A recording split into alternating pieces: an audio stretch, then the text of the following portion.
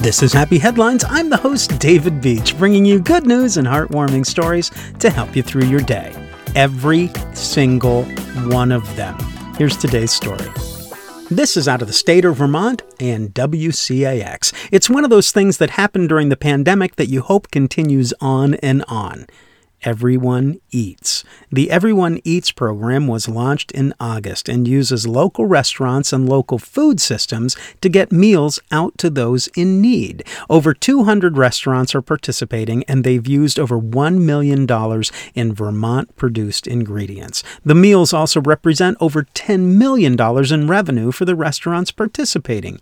Jean Hamilton, the program's statewide coordinator, says this past year was a whirlwind, but the effort has been a morale boost. From everyone that participates is how meaningful this program has been for them, whether it's volunteering or making meals or picking up meals. To have something that can pull us together and show us how much stronger we are together when we're helping one another has been an indescribable impact, she said. Hamilton says going forward, the relationships built between businesses and communities will hopefully stick around. One of their goals was long-term resiliency, and they believe they've accomplished that so far.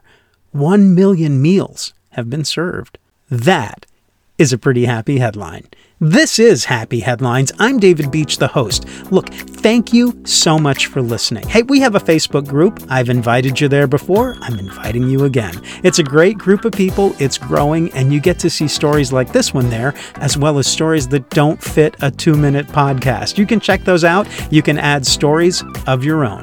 I'd love to see you there. Thank you once again for listening. Stay happy, stay healthy, and find a way to make someone's day.